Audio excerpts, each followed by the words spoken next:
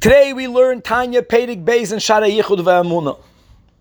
And in this Pedic, the Alter Rebbe explains the fundamental idea of Hashgacha Pratis, that indeed we know that Hashem is, so to say, looking over and involved in every single part of the creation.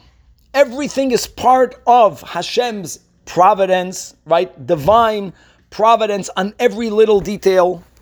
And furthermore, as Chassidus explains, it isn't only that every single part of the creation is under Hashem's individual providence, but every single event that's happening is part of God's master plan for which He created the world. And as the Holy Baal Shem Tov said, that even in an island where no human being lives, and there you have a wind that's blowing a leaf off a tree, the amount of times that the leaf will twirl in the wind before it lands on the ground, that is part of the divine master plan of the entire creation. Wow. Hashgacha Pratis. The Alter Rebbe now explains that Hashgacha Pratis is deeply connected to the principle that we laid out in the first chapter of Shara Yichud Ve'Emunah, which is that creation is not, God forbid, a one-time event. It's not that God, X amount of years ago, created the world. No, that Hashem is continuously recreating the entire world and all of the worlds.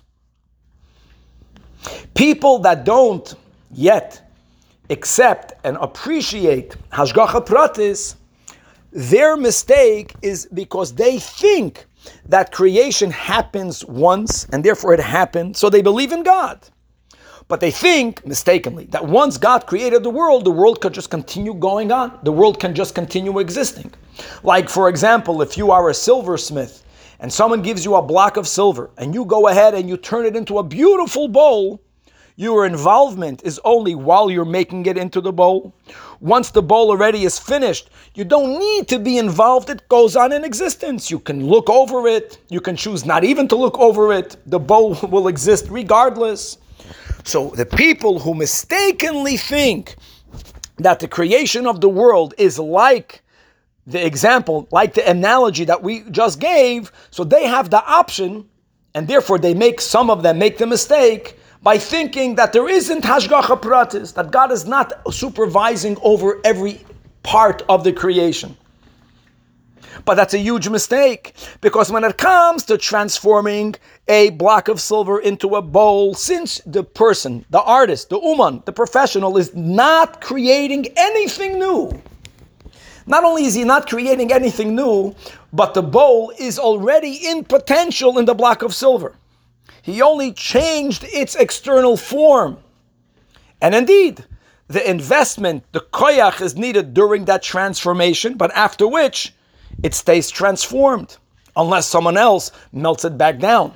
Otherwise, it will remain a bowl. But being that the type of existence that this world is, the metzius of the world, is not even in potential in the godliness, in the nothingness prior to creation, Hashem is creating B'Lashon HaKabbalah, something from nothing, yesh mi'ayin. Now later in Tanya we will translate these words much deeper, much better. But let's use the general word that the world is yesh mi'ayin. So being that God is doing something that's indeed novel, Hashem's continuous involvement is necessary, without which the world will go back to be mamish the nothingness it was before. In other words, Hashem is continuously creating. And therefore, step number 2, being that God is continuously creating every part of creation, of course there is Hashgacha Pratis. Of course there is a specific divine providence. Divine providence isn't only the way people erroneously think that God is looking over every part of creation. It's much deeper than that. God is continuously making every part of creation. Ubemela, if God is involved in making it, of course He's watching over it. And indeed, the principle of Hashgacha Pratis is the natural result of the first principle, which is the principle of continuous creation. A lot more to be continued.